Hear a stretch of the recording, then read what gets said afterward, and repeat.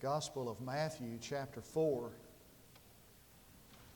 And I want to begin reading at verse 12 and read through verse 23.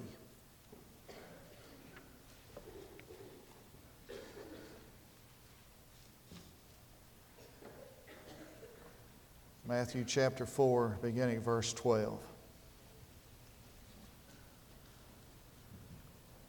In the transition between Christmas and New Year's, we begin to kind of think about changes, and as Kevin talked about, making new commitments and decisions.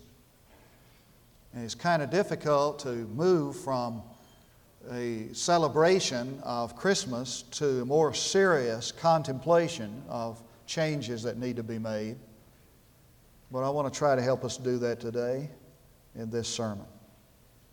Now, when Jesus, heard that John had been taken into custody, he withdrew into Galilee, and leaving Nazareth, he came and settled in Capernaum, which is by the sea, in the region of Zebulun and Naphtali.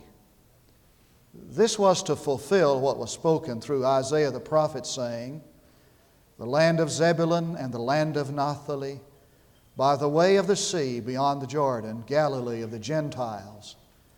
The people who were sitting in darkness saw a great light, and to those who were sitting in the land and shadow of death, upon them a light dawned." From that time Jesus began to preach and say, "Repent, for the kingdom of heaven is at hand." And walking by the Sea of Galilee, he saw two brothers, Simon, who was called Peter, and Andrew his brother, casting a net into the sea, for they were fishermen. And he said to them, "Follow me, and I will make you fishers of men." And they immediately left the nets and followed him. And going on from there, he saw two other brothers, James the son of Zebedee, and John his brother, in the boat with Zebedee their father, mending their nets. And he called them. And they immediately left the boat and their father and followed him. And Jesus was going about in all Galilee, teaching in their synagogues, and proclaiming the gospel of the kingdom, and healing every kind of disease and every kind of sickness among the people. It was Abraham Lincoln who was quoted as saying, "Most people are as happy as they choose to be." Paul Meyer and Frank Minerath, eminent psychiatrists in Dallas, agree with that statement. And so they wrote a book on the manual, called the Manual of the Cause and Cures of Depression, and titled the book, "Happiness is a Choice." And Paul Meyer, in the foreword of that book, expanding on Lincoln's statement, said, "I couldn't agree with anything more. Lincoln ought to know, for he experienced the agony of life. The death of his fiancée, the lost elections, the Civil War, and many other heartbreaking experiences brought great sorrow to his life. At one time, he thought seriously about suicide, but he chose to be happy. He chose to overcome his depression, and he found inner peace and happiness in the last days before he fell victim to the bullet of a hostile fellow man." End quote. Happiness is a choice. A woman went to the doctor again. She went often to the doctor, and he was sure that her negative outlook toward life caused her to feel the way she felt. And so after a brief examination, he called her to the back, and there he had a room where he kept some medicine. There were shelves filled with bottles and a large section of empty bottles. He said to her, "You know, these bottles are different. They're different sizes and shape, but they're basically alike in that they're empty. And he said, I can take enough poison to put it in one bottle to kill a fellow human being. Or he said, I can put enough medicine in one of those bottles to bring down a fever or to soothe or ease a throbbing headache or kill some infection in one part of the body. He said, the important thing is that the choice is mine as to what I'm going to put in it. Then he paused for emphasis and looked at the woman and said, you know, every day that the good Lord gives us is like one of those empty bottles. I can fill it with love and affirming thoughts and attitudes, or I can fill it with the ingredients that cause for despair and disappointment, poisonous thoughts and attitudes. But the important thing is that the choice is mine. The choice is ours as we begin a new year. And God gives us these days, a day at a time, like empty bottles. And the choice is mine. I can fill them with the things that bring happiness or sorrow. I can fill them with the things that make for peace or for turmoil. I can be a blessing or I can be a curse, but the choice is mine. Now, I know what some of you are saying, perhaps in your mind. Sure, it's easy for you to say that because the circumstances of your life are different than mine. But I want you to know that it is not the circumstances of your life that has made life for you the way it is. The list of the people who have overcome difficult circumstances to find success and happiness is awesome. Einstein couldn't talk, didn't say a word till he was 4 years old. Can you imagine how his mother would worry about him having a son who couldn't say a word till after he was 4? Didn't learn to read a word until after he was 7. Thomas Edison's teacher said, this boy will never learn anything. He's too stupid. Beethoven's music teacher said, as a composer, this man is hopeless. F.W. Woolworth of Woolworth fame was given a job in a department store, but he wasn't allowed to greet the customers because, as they said, quote, he didn't have enough sense. Caruso's music teacher said of him, you'll never be able to sing, you just don't have a voice. Disney was fired by a newspaper because he didn't have, quote, any good ideas. And Louisa May Alcott was told by one editor, you'll never be able to write anything that has popular appeal. And the list goes on and on. The fact is that if we're not happy, it is because we have chosen not to be happy. For happiness is a choice. And perhaps some of you may be saying to yourself, well, I want this year to be filled with happiness and fulfillment for me. What are the ingredients for happiness in life if the choice is mine? Well, in the first place, you need something to do. Now, that's pretty simple, isn't it? You just need something to do. Meaningful activity is essential to happiness in life. Even in the Garden of Eden, Adam and Eve were told to tend it. The labor in the Garden of Eden was not the result of the curse. Meaningless activity is the result of the curse. Sometimes I think that we're tempted to believe that happiness is the absence of responsibility. If I can just get out from under this burden of responsibility, this load that's bearing me down, I'd be happy. Not really. Even though life sometimes has the stress and the burden that becomes a load to bear, the living creature is so designed that meaningful activity is essential to his happiness and fulfillment. And a person who has nothing meaningful to do is susceptible to depression and to despair. Dr. Edward Rosenau, who was formerly with Mayo Clinic in Rochester, Minnesota, tells how he was influenced into to assume the medical profession as his profession. He said that one time as a little boy, Edward Rosenau, had an older brother who became gravely ill. He said, I watched as my parents went through the trauma and the distress of my brother's illness for days, not knowing if he was going to live or not. And he said, one day I was with my parents in the lobby of the hospital when the doctor came out and said to my parents, you can relax, your son's going to be all right. And he said, I was profoundly impressed with the change that announcement made in my parents' life.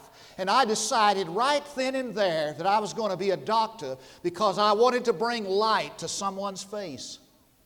I tell you, not only a doctor is able to bring light to someone's face, a dedicated teacher, a committed plumber, a consecrated businessman, a skillful laborer, all of these kinds of professions, if they're entered into in the right spirit, can bring light to the faces of others. For anything that is done that is meaningful, anything that's done when we're convinced that it is what God wants us to do is meaningful activity.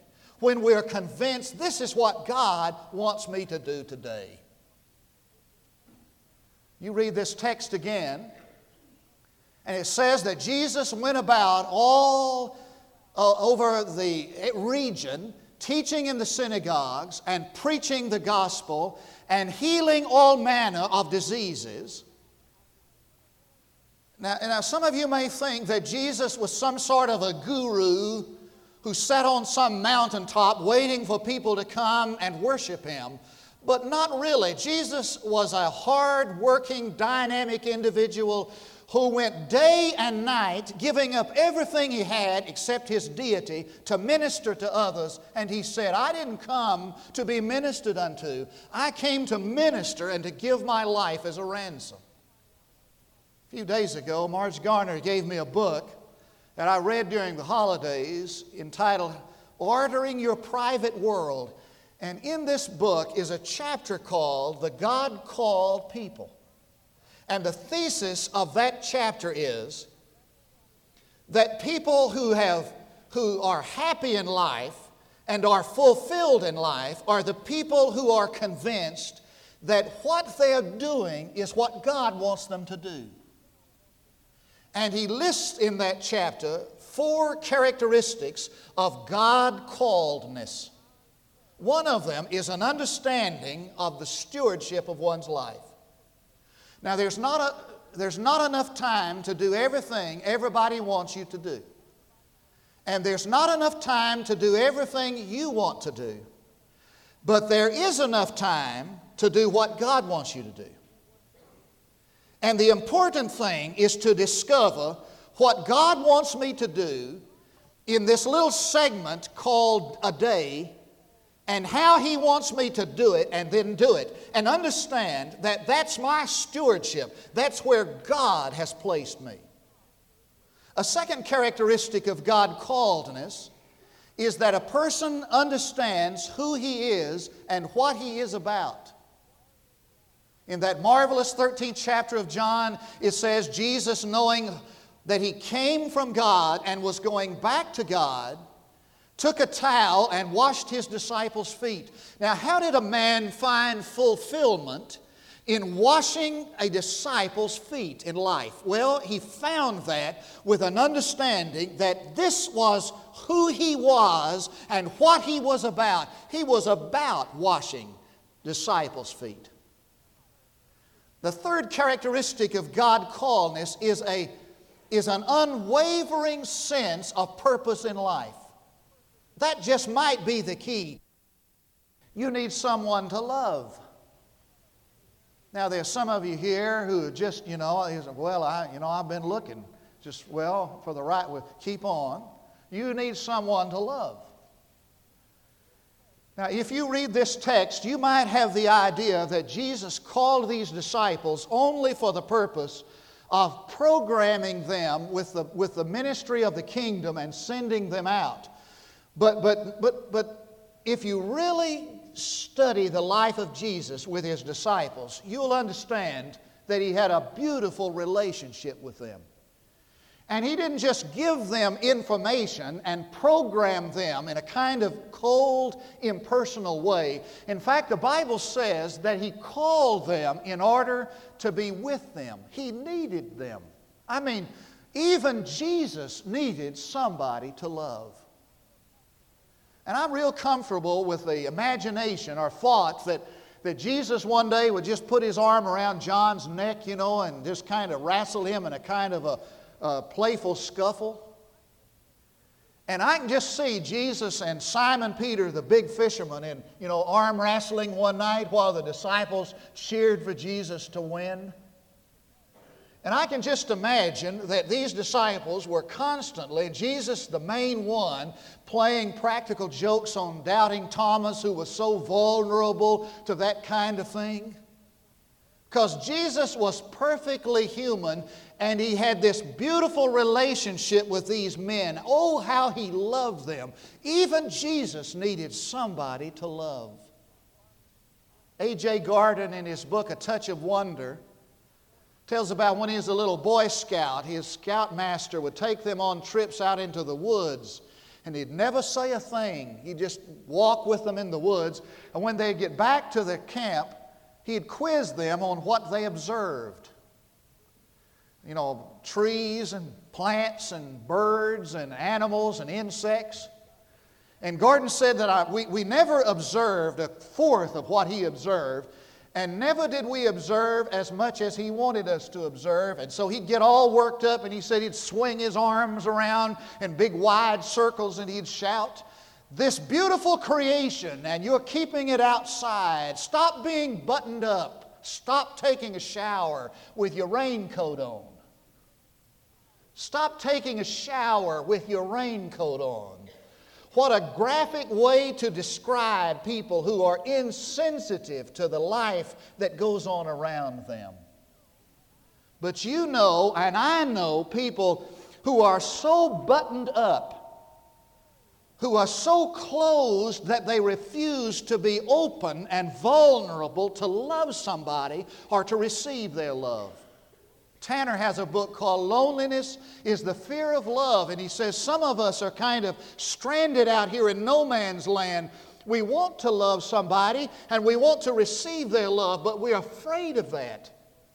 And he says, quote, "The fear of love is the root cause of every attitude and form of behavior that separates us from each other. I want to love you, but I'm afraid of that. I want you to love me, but I'm afraid of that. And so I button myself up and fear that." You need somebody to love. Now, I know that that's risky business. Anytime you love somebody, you're taking a chance. You're risking a lot to love somebody. C.S. Lewis describes the alternative to that. Listen to it. He says to love at all is to be vulnerable. Love anything and your heart will certainly be wrung and possibly broken. If you want to make sure of keeping it intact, you must give your heart to no one, not even an animal. Wrap it carefully around with hobbies and little luxuries. Avoid all entanglements. Lock it up safe in the casket or coffin of your own selfishness. But in that casket, safe and dark, motionless, airless, it will change. It will not be broken. It will become unbreakable, impenetrable, irredeemable. The only place outside of heaven where you can be perfectly safe from all the dangers of love is hell. End quote. Now let me put that C.S. Lewis language in Knox County language. To have no one to love is a living hell. Now some of you might be saying, well, all my friends and all my loved ones are gone, and I have no one to love. My heart goes out to you. But let me suggest that you do not allow your capacity to love somebody die with your family and friends. Mother Teresa didn't. As a matter of fact, she left her family and friends to go to Calcutta to find somebody to love, and found a half-starved Hindu woman on the street who still had a capacity to love her and receive her love. And Mother Teresa, recently voted as the most admired woman in all the world, came back to Washington, D.C., was asked to address the joint session of Congress and refused. Instead went down to the Anacostia section, the slum section of Washington, D.C., to a little church. And the retinue of media followed her there, popping their flash bulbs and jamming microphones in her mouth. And somebody asked her, Mother Teresa, what do you expect to find in America? And Mother Teresa said, I expect to find the joy of loving and being loved. Have you found that joy of loving and being loved? Huxley calls that the last word, and it is. For Jesus told His disciples, last of all, a new commandment I give you, that you love one another. You need somebody to love. Charles Schultz has a book entitled, I Need All the Friends I Can Get. And he has Charlie Brown saying to Lucy, I need friends. I don't have any friends. Lucy said, well, what are friends? Define. And the definitions he gave of friends is amazing. He said, a friend is somebody who will take the side with the sun in his eyes. And there's a picture of this boy with a tennis racket in his hand peering over the net into the sun. A friend is somebody who will watch the same programs you watch on television. A friend is somebody who can't stand the same sort of music you can't stand. A friend is somebody who will take up for you when you're not there. A friend is somebody who accepts you as you are. And about that time, Lucy's about had all that she wants. And she said, you try too hard, Charlie Brown. Take me. I don't need any friends. I'm independent. Charlie Brown said, I do. I need all the friends I can get. I'll even take a fair weather friend. Charlie Brown understood that the way to be happy in life is to have somebody to love. Third, you need something to look forward to.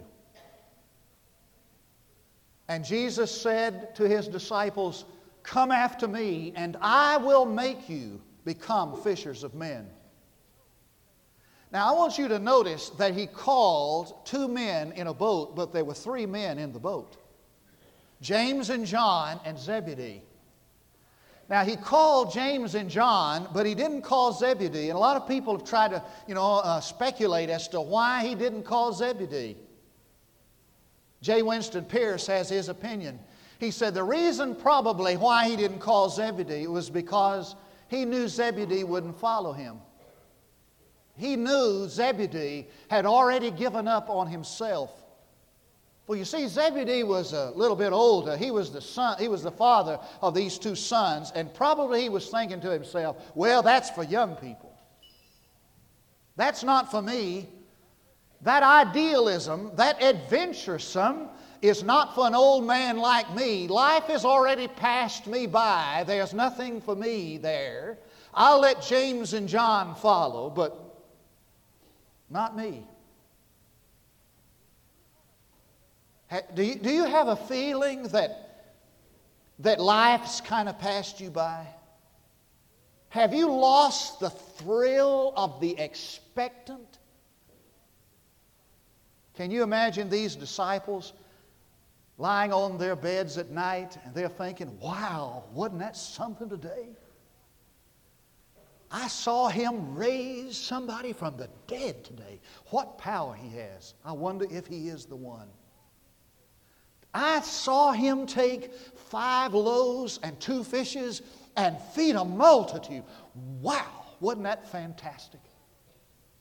And they're lying on their beds at night, tossing and turning, thinking, I wonder what tomorrow is going to be like. I wonder what to expect. I wonder what miracle will come tomorrow. And I imagine they just couldn't wait until the morning came to see what was coming next. Have you lost that wonder? Are you one of those who feels that you'll never be any different than what you already are? Jesus said, "Come after me, and I'll start the process of making you something different than you already are. And I'll use the same person, and I'll mold out of you something spectacular and extraordinary." Have you lost the thought of that? That's why I like old Caleb. In the Old Testament, 80-year-old man ready to settle down on Social Security that Joshua would provide for him. And Joshua said, "Where do you want? What land do you want?" He said, "I'll take the hills over there. Give me those mountains that are yet untamed. Life's not passed me by." That's why Paul could shout, "I can do all things through Christ who strengthens me." I like the J.B. Phillips translation of that. I'm ready for anything that comes in life. And so there are 365 days before you in 1987. I'm ready for anything that comes in life, knowing that Christ will strengthen me. The expectancy of it.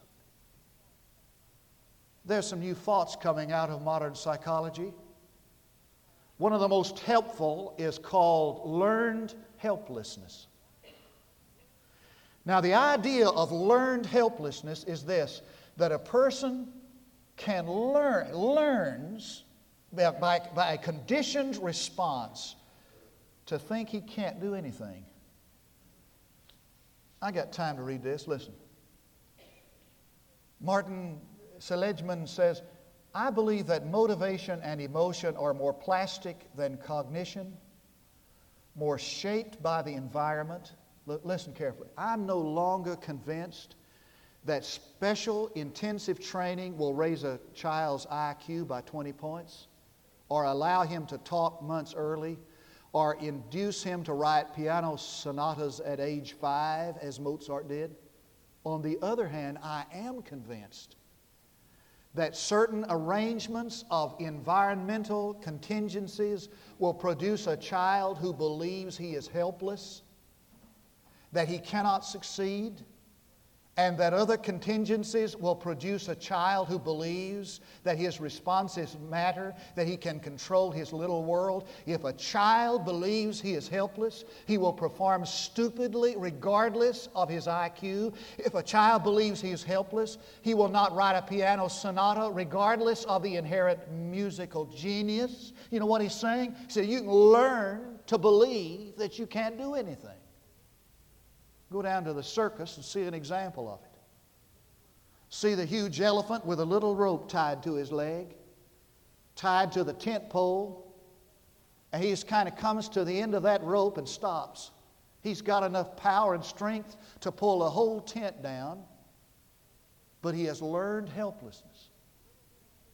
For when he's just a little bitty baby elephant, they put a huge log chain around his leg, tie it to a huge pipe, so that when he pulls against it, he knows he can't move it, he can't budge it. And little by little, they lessen the size of the chain until he has learned helplessness, and now there's nothing left but a small cord he could snap with a lunge, but he doesn't know that. Jesus says to his disciples, you come after me and I'll give you something to look forward to, and I'll give you something that no man can ever do apart from my power. Isn't that exciting and thrilling? You need something to look forward to. One last thought, please. You need somebody to obey. When Jesus said, come after me and I will make you, he was establishing a fundamental principle in life, and that is that we all need somebody to obey. We need a master. We need a God. How long has it been since the Vietnam War? I asked the people in the early service. They were either speechless or asleep. Nobody answered. Anybody know? Been 20 years since the Vietnam War? Doesn't seem that long, does it? 12, 13 years? Good, thank you. Seems like only yesterday, doesn't it? I remember seeing those guys come home from prison camps in Vietnam, one of the most thrilling things. One of those men was a man named Howard Rutledge. He was a pilot for the Air Force, shot down in Vietnam at the start of the war, stayed a prisoner of war until the war's conclusion. He wrote a book, some of you have read it, In the Presence of Mine Enemies. I want to tell you what he said about in that book. This brings her to the end. During those longer periods of enforced reflection, it became so much easier to separate the important from the trivial, the worthwhile from the waste. For example, in the past, I usually worked or played hard on Sundays, had no time for church. For years, my wife Phyllis encouraged me to join the family at church. She never nagged or scolded. She just kept hoping. But I was too busy, too preoccupied to spend 1 or 2 short hours a week thinking about the really important things. Now the sights and sounds and smells of death were all around me. My hunger for spiritual food soon outdid my hunger for a steak. Now I wanted to know about that part of me that will never die. Now I wanted to talk about God and Christ and the church. But in Heartbreak's solitary confinement, that's the prison camp, the name of it, there was no pastor, no Sunday school teacher, no Bible, no hymn book, no community of believers to guide and sustain me. I had completely neglected the spiritual dimension of my life.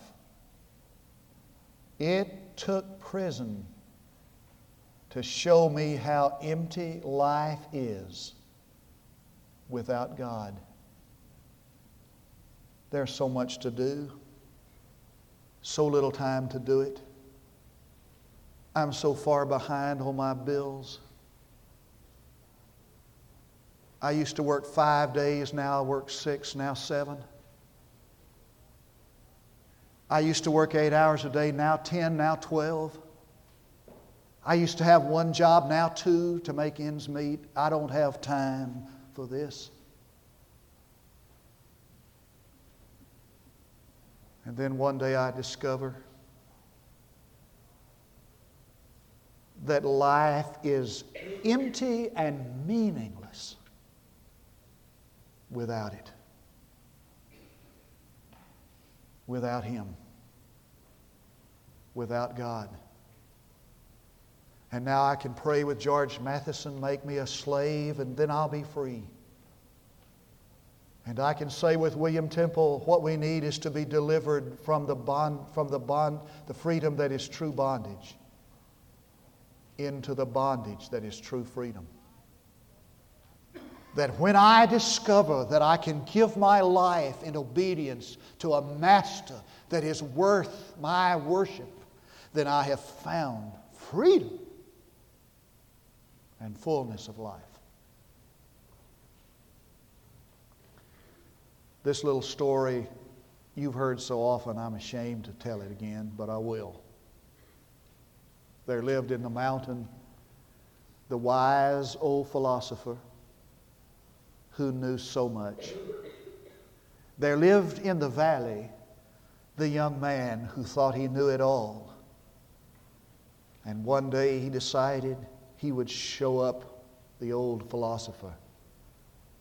And so he caught a bird.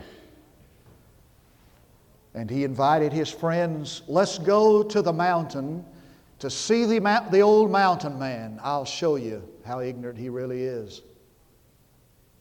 When they got to the top of the mountain and called out the old mountain man, the young boy said, "Old man, what do I have in my hand?" Without even looking, the wise old man said, "I reckon it's a bird." The smart aleck looked to his friends and smiled smugly. Now the moment of truth, I'll show him up. "Old man, tell me, is the bird alive or is it dead?" If the old man said the bird is alive, he would crush it to death. If he said it's dead, he would let it fly away. Old man, tell me, is the bird alive or is it dead? And the old philosopher paused a moment and said, it is as thou wilt it, my son. Happiness is a choice. And these empty bottles that God makes available to you called days can be filled with that which blesses or that which curses. It is as thou wilt it, my son. Let's pray. Father, we have heard him who has said, come after me, and I will start the process of your becoming. Some of us have lost the sense of wonder, and we need to hear that again. We have said, I can't. Help us to see that we can. Some of us, Father, are lonely. Bring into our life the desire to love again. God, replace the hate and the bitterness with love. And some of us, Father, have nothing meaningful to do, just meaningless activity. God, give us a sense of purpose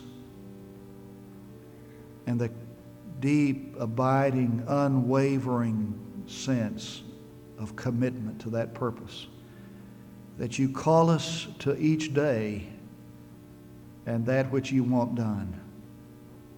Because I pray in Jesus' name and for his sake. Our invitations this morning are these. The first invitation is for you to invite Jesus Christ into your life. If you're not already a believer, if you've not encountered salvation, Christ for the first time,